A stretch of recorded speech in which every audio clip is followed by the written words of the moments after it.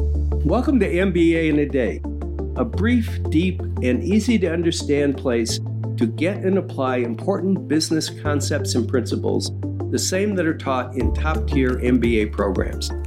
I'm Professor Stralser, and in the 25 years that I've been teaching in elite MBA programs, I've noticed folks like doctors, attorneys, engineers, scientists, nonprofit executives, small business people, entrepreneurs, folks that are already well-educated, already smart, but may not have had the kind of business training that they need to be successful in their business or practice. So whether you're listening to this in your car, while commuting to or from work, on a plane, at the gym, on the beach, or just want to learn about business, let's get started with this episode's exploration of critical business concepts.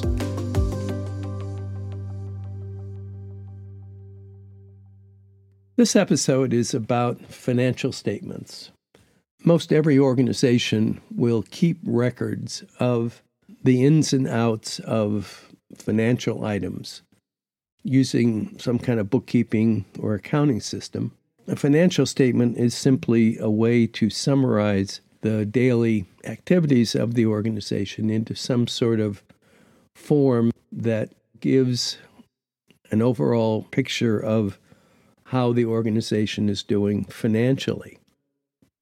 Financial statements become important not only for the business itself to see how it's doing, to understand how it's doing, but also financial statements are used to communicate to other people how the organization is doing. So, for instance, if the organization is seeking a loan of some sort, one of the first things that a lender is going to be asking for is a look at the organization's financial statements. From those statements, they'll be able to get a picture of how well the organization is doing financially.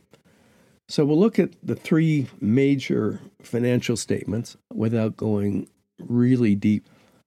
For instance, if we were to really want to understand these, we'd probably suggest that you take an accounting course, and you would spend weeks and weeks on each one of these, and also, importantly, be able to tell how these financial statements relate to each other, just so you get a basic understanding.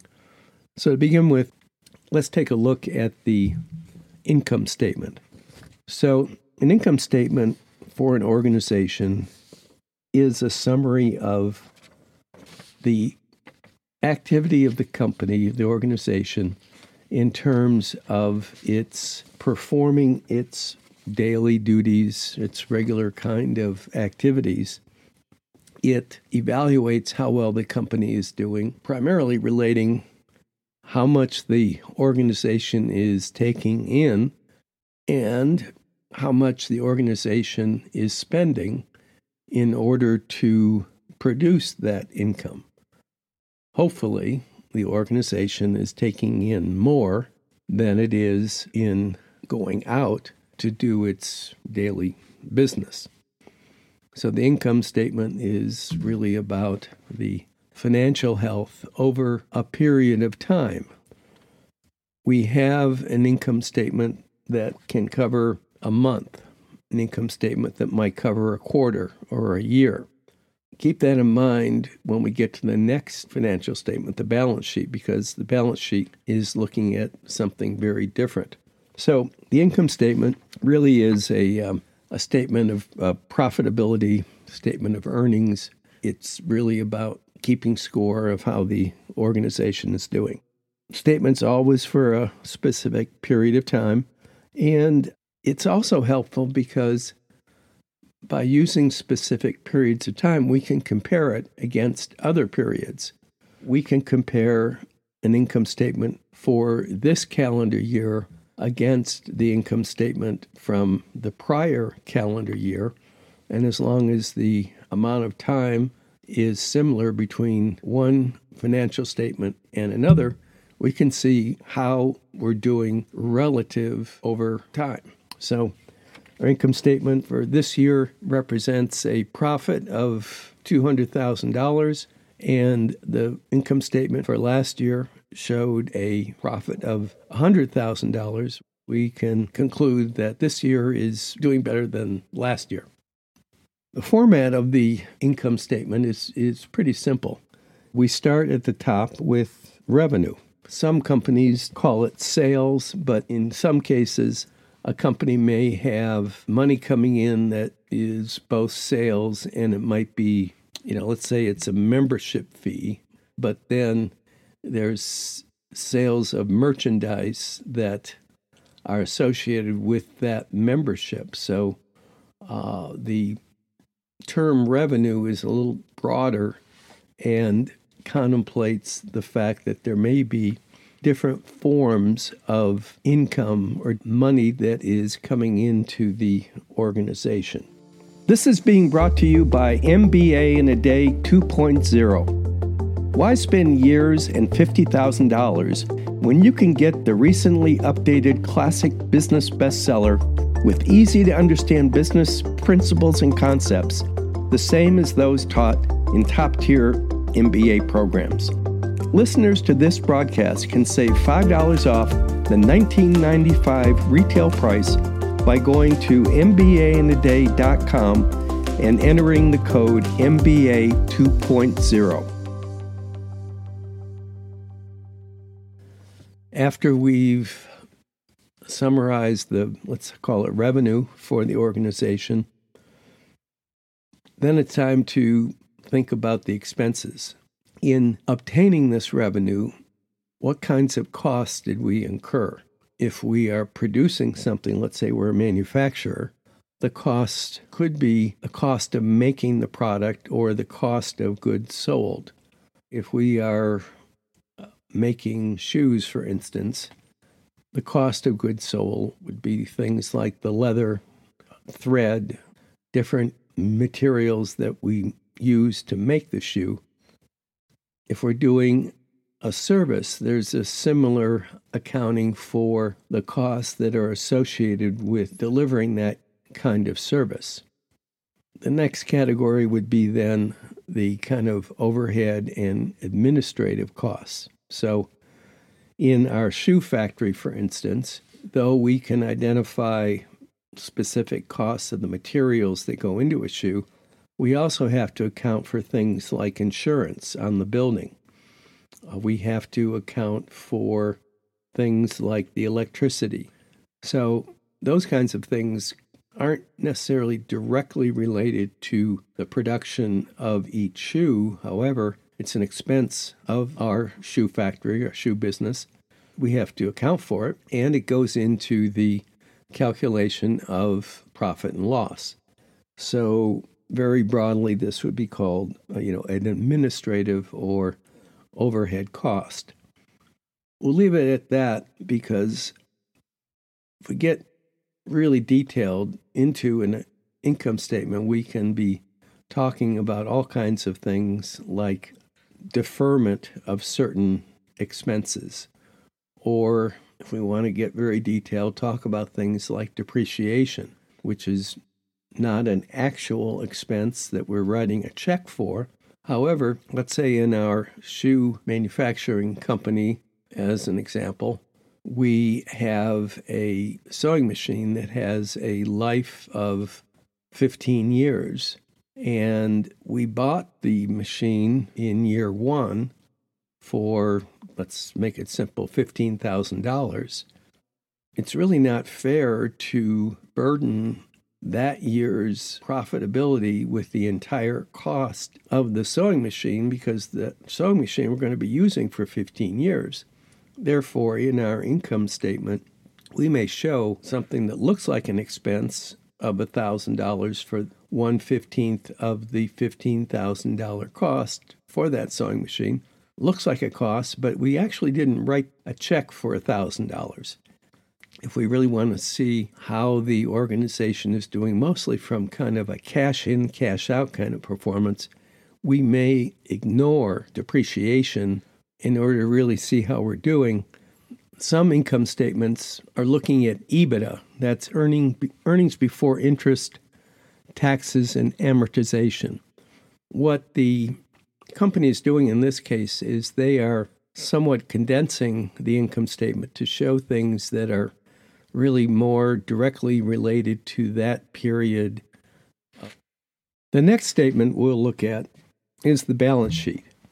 So we talked about the income statement as being a look at the financial performance over a particular period of time. A balance sheet is a look at the financial health of an organization at a specific period of time, a very specific date and year, for instance. So we often think of the income statement as kind of like a movie that takes place over a certain amount of time, whereas a balance sheet is a snapshot.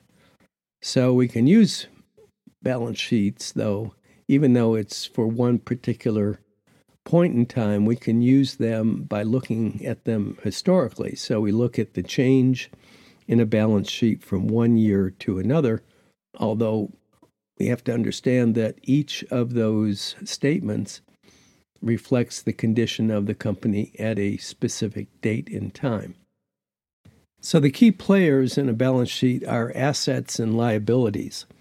So in the asset part of a balance sheet, it really looks at the things that the company owns, and it really reflects how well can the company withstand, say, some adverse conditions. In assets are things like cash and maybe inventory and things that are valuable for the company.